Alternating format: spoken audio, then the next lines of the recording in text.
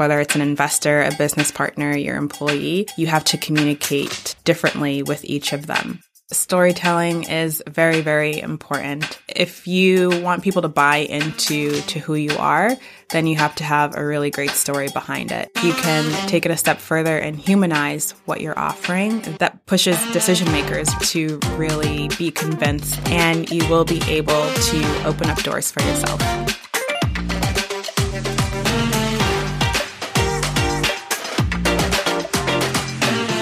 Welcome to another episode of Speak Like a CEO, the leading podcast on CEO communications.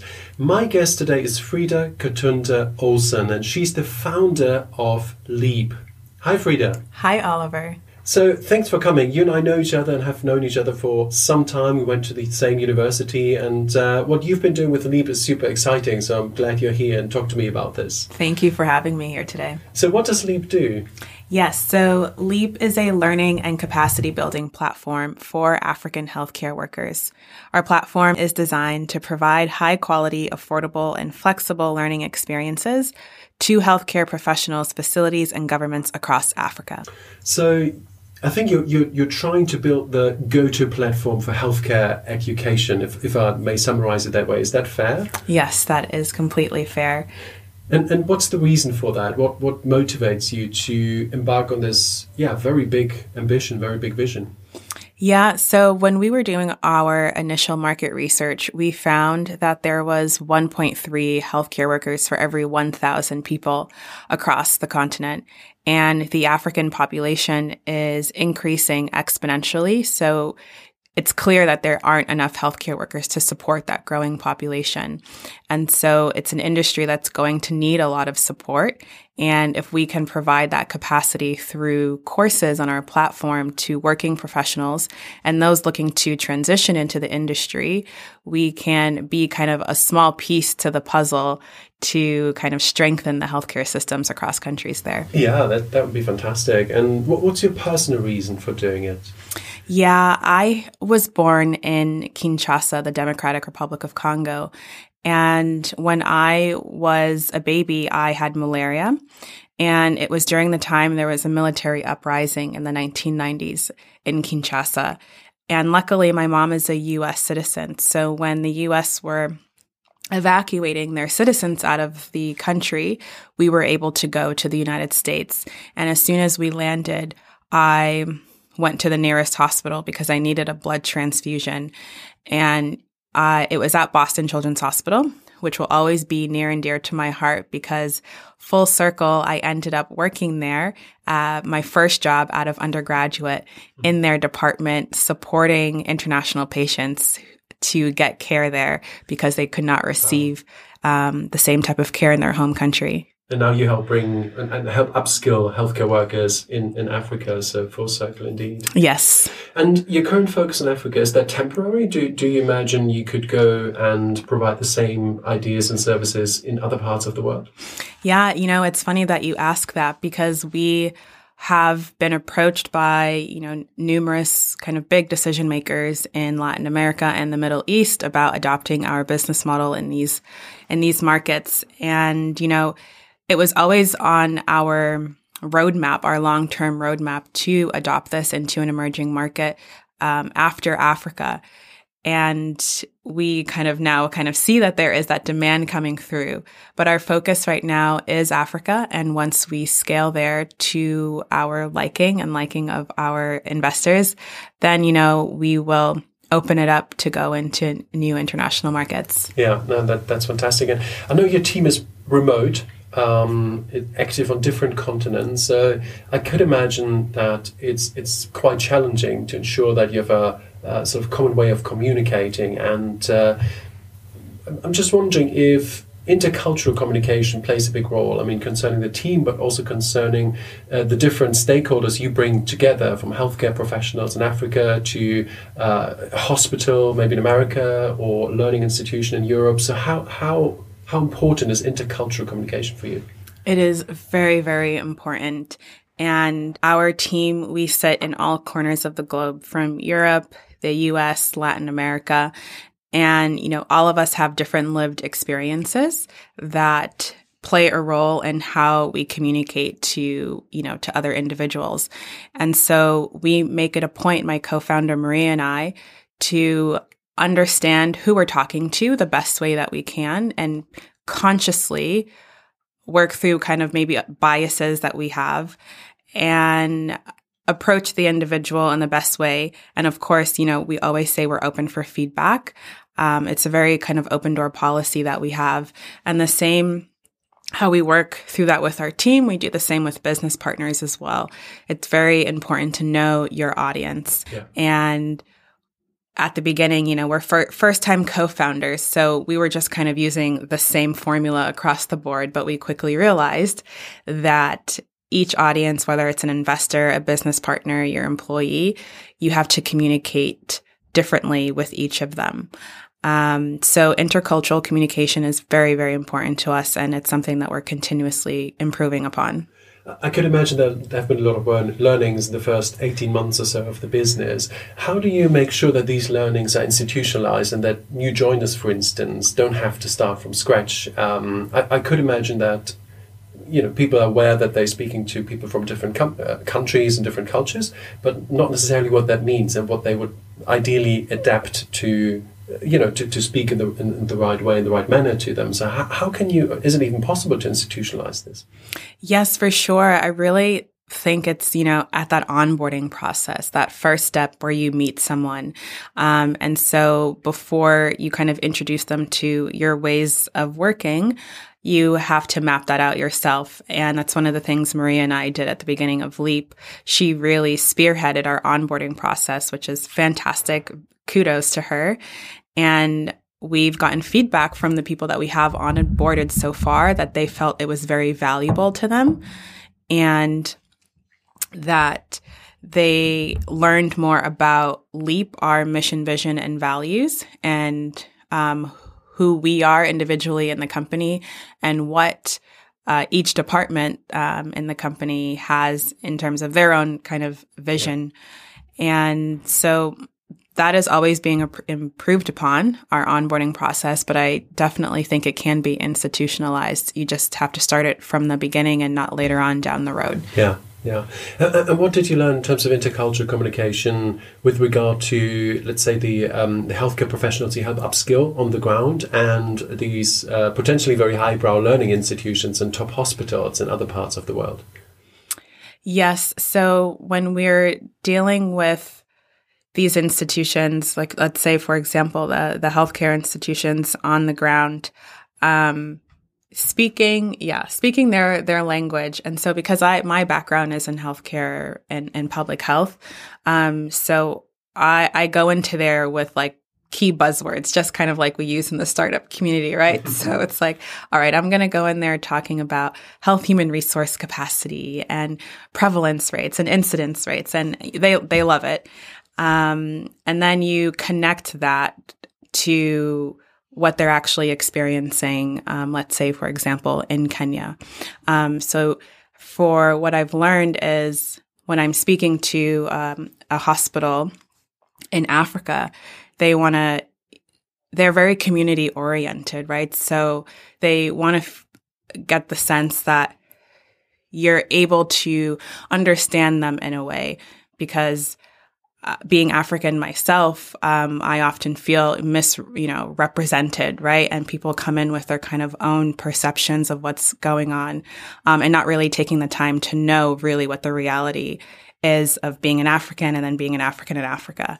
So you really have to put in the time and work to, talk their medical lingo, but at the same time connect it to their reality where they are. So it creates trust and openness. And then that's when the dialogue starts to begin. I guess it's that ideal combination of competence and warmth that often helps to persuade and makes people appear charismatic as well. So I think that's a very interesting insight there. You have a big vision. So what's the vision for Leap? Yes. So our vision is, within the next 5 years, so let's say by 2027, is to be that go-to platform for healthcare, specifically healthcare education. in the way that people think of Google for search engines, Apple just for a cell phone. We want to brand ourselves as that company that really focuses on creating lasting health change. And I'm going to go there and it's Leap. And that's where I'm going to seek out that information. Yeah, that's a fantastic vision. And it's definitely something needed, right? Because the global population is growing. There's a need for more and better healthcare. And there's also, I guess, the steep increase in knowledge about health and lifespan. And that needs to be communicated from the research side and hospitals to people on the ground who need it. Yes, very much so. And we really take it a step further to contextualize the content. So we're not only just the place you go to for health, but the place you go to for health where you can say, actually, yeah, I'm experiencing this in my local health clinic, because one of our USPs is localization and contextualization, really revamping the content that we're getting from our university partners to reflect what is happening on the ground. And I guess it could almost be brought to market instantaneously. Let's say there is an outbreak or there's a medical need in some part of the world. You could connect that need with maybe the leading researchers in the world, wherever the need is and wherever the researchers are, and almost do that instantaneous by, digital means. Yes, absolutely. And, these are the many conversations we're having with local partners in Africa, is connecting them to research institutions, that have that maybe deeper knowledge on a specific health area that they need more knowledge on. And so we're being asked, can you facilitate these connections? Yeah. Oh, that's amazing. To realize your vision, I presume you will need money. And I believe you're fundraising right now. Yes, we are fundraising our seed round. And that's been such a journey. As a first-time founder, going into this, I said, it's a sprint, but no, quickly realized by many, it's a marathon. And you know what? I'm happy it's a marathon, because if you rush into something, you can rush into the wrong marriage, because, having your company and getting investment through an investor, it is a marriage contract. Right. And so you want to make sure that you're working with the people who share the same values as you. Yeah, that's a great point. It's not a one-way street, I need money, please, but it's a two-way street, right? It's, do our values match? Do we want the same kind of impact? What are the red flags you're watching out for when it comes to investors? Yes, when it comes to investors, if they are talking money, money, money all the time, knowing that we are a social impact company, that's definitely a red flag.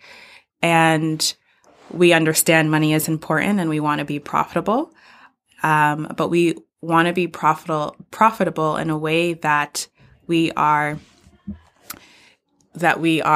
impacting society in a positive way. So if an investor is dismissing the importance of creating true impact, which is at the end of the day, improving health outcomes in communities, then they're not the right investor for us, because that's what motivates Leap to keep going, the two of us. And that's a long-term mission, not a short-term gain necessarily. Correct. Yeah.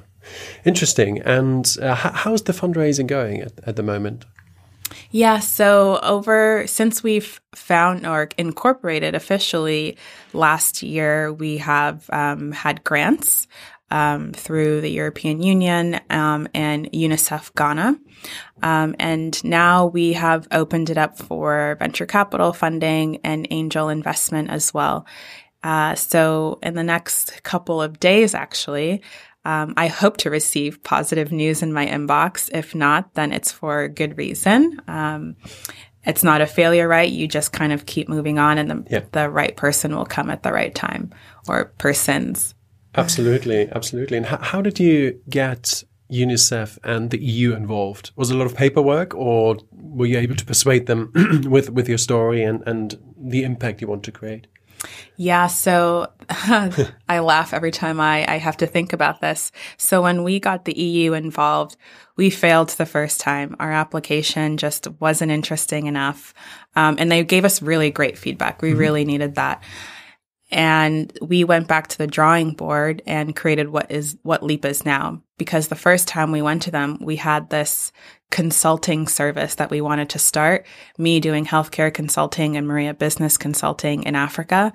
But that's just a regular business, right? It's not innovative. And when we spoke about it, you didn't hear the passion coming from our voices. And people saw that.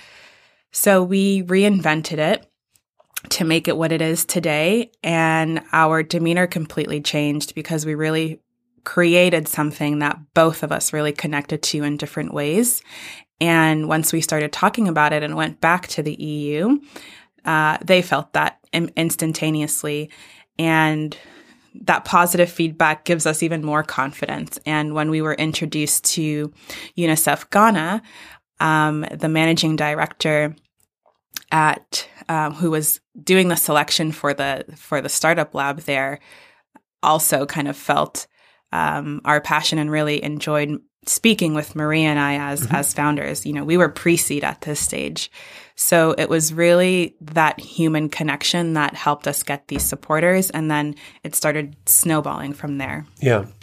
That's amazing. And now that you have traction and you have the initial supporters, I mean, it's always a great stamp of approval to have UNICEF and the EU on your website to say, okay, we believe in this. What's your pitch to investors? Yes. So our pitch to investors is that we re-emphasize to them that they are investing in the team, because that was a lot of the feedback that they got from us. Your idea is great. We invest in teams here. So we really say we have a strong team behind us. Frida is a healthcare expert. Maria is a business expert. And we have Saba, who's ex-Coursera and is our growth officer. And then an amazing team behind us. And so we really emphasize that. As well as I think it's really important to highlight the fact that we're, 3 women doing something really ambitious, and we deserve, frankly, to be highlighted and supported to execute such. Yeah. That is amazing. And I wonder whether you position yourself as a tech business or a health business or healthcare business or as a platform business. So what's the positioning of the business? Yes. So we position ourselves as a platform and where students can come and learn. So right now we are using a white label solution to offer our courses. And this has been helping us tremendously. No code, myself and Maria, we aren't tech nerds, but we're learning on the job. And the no-code white label solutions has really helped us get to market very quick. And investors loved that because for an education company, it takes years to launch a proper LMS and lots of money. But if you can start selling courses in, let's say, within 6 months, then that's great for them. Yeah, absolutely. And no, that's very interesting. I like the idea of using white label solutions and no code options to get the business off the ground and, complicate things later if necessary. Platform businesses are some of the most valuable companies in the world. And I guess in the beginning, it's the cold start problem, right? So you have to either have lots of demand or you have a big offer that you can then go out and pitch to those who maybe need that. Where do you start, with the demand side or the supply side? So do you start in Africa, getting people interested, or do you go to the big hospitals and tell them, okay, we need your courses on this platform? Yeah. So when we first started, it was the supply. And because we needed to convince our future learners that we have something of value for them.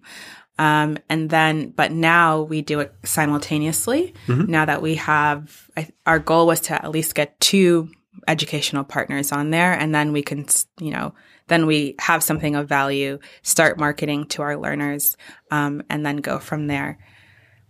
And how important is storytelling in your pitching? You already shared your personal story, and there are probably many more you could share about the people involved, the people you help.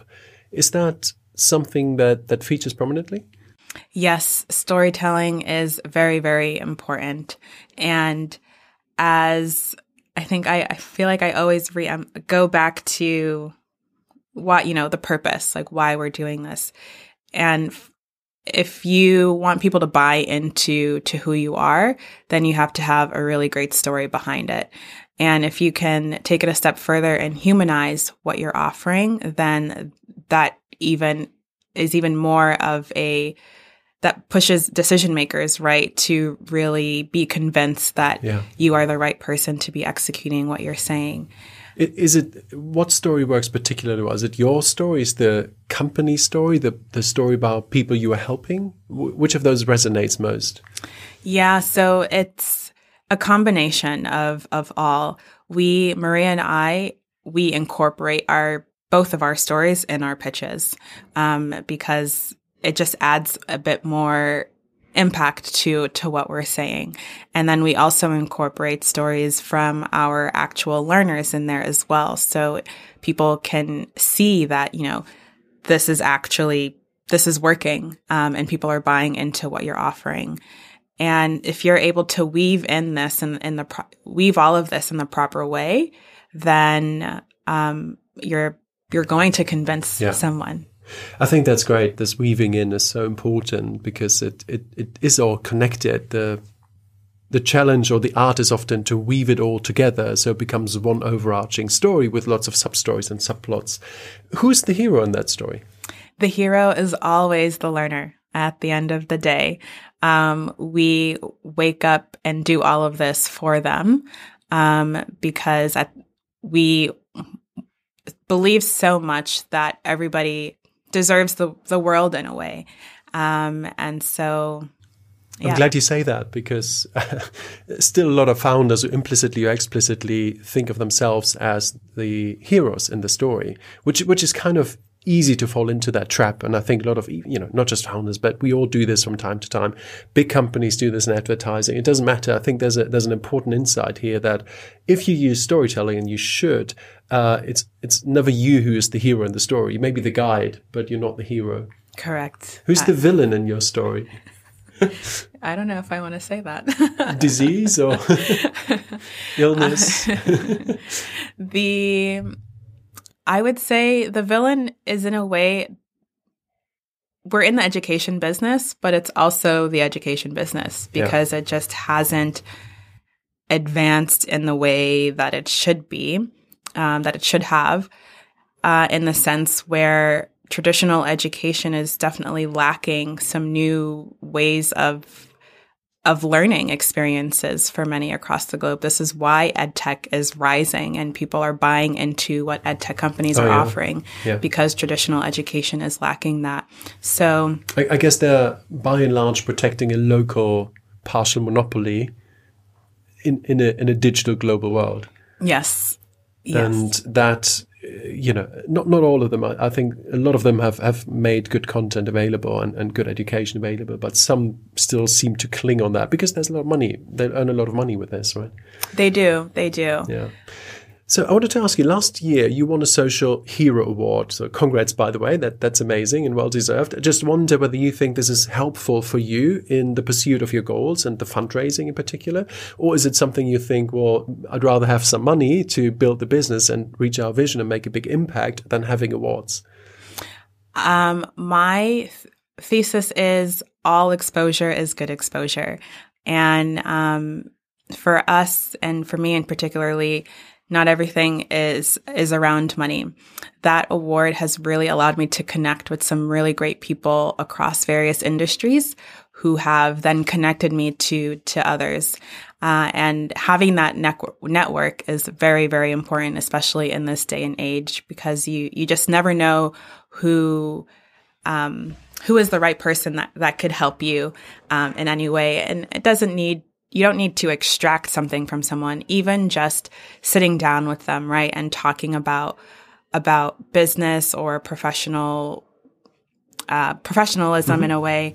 You get to learn, and it's a network that I've been exposed to that I didn't have exposure to before. So I'm very grateful for what that award has brought.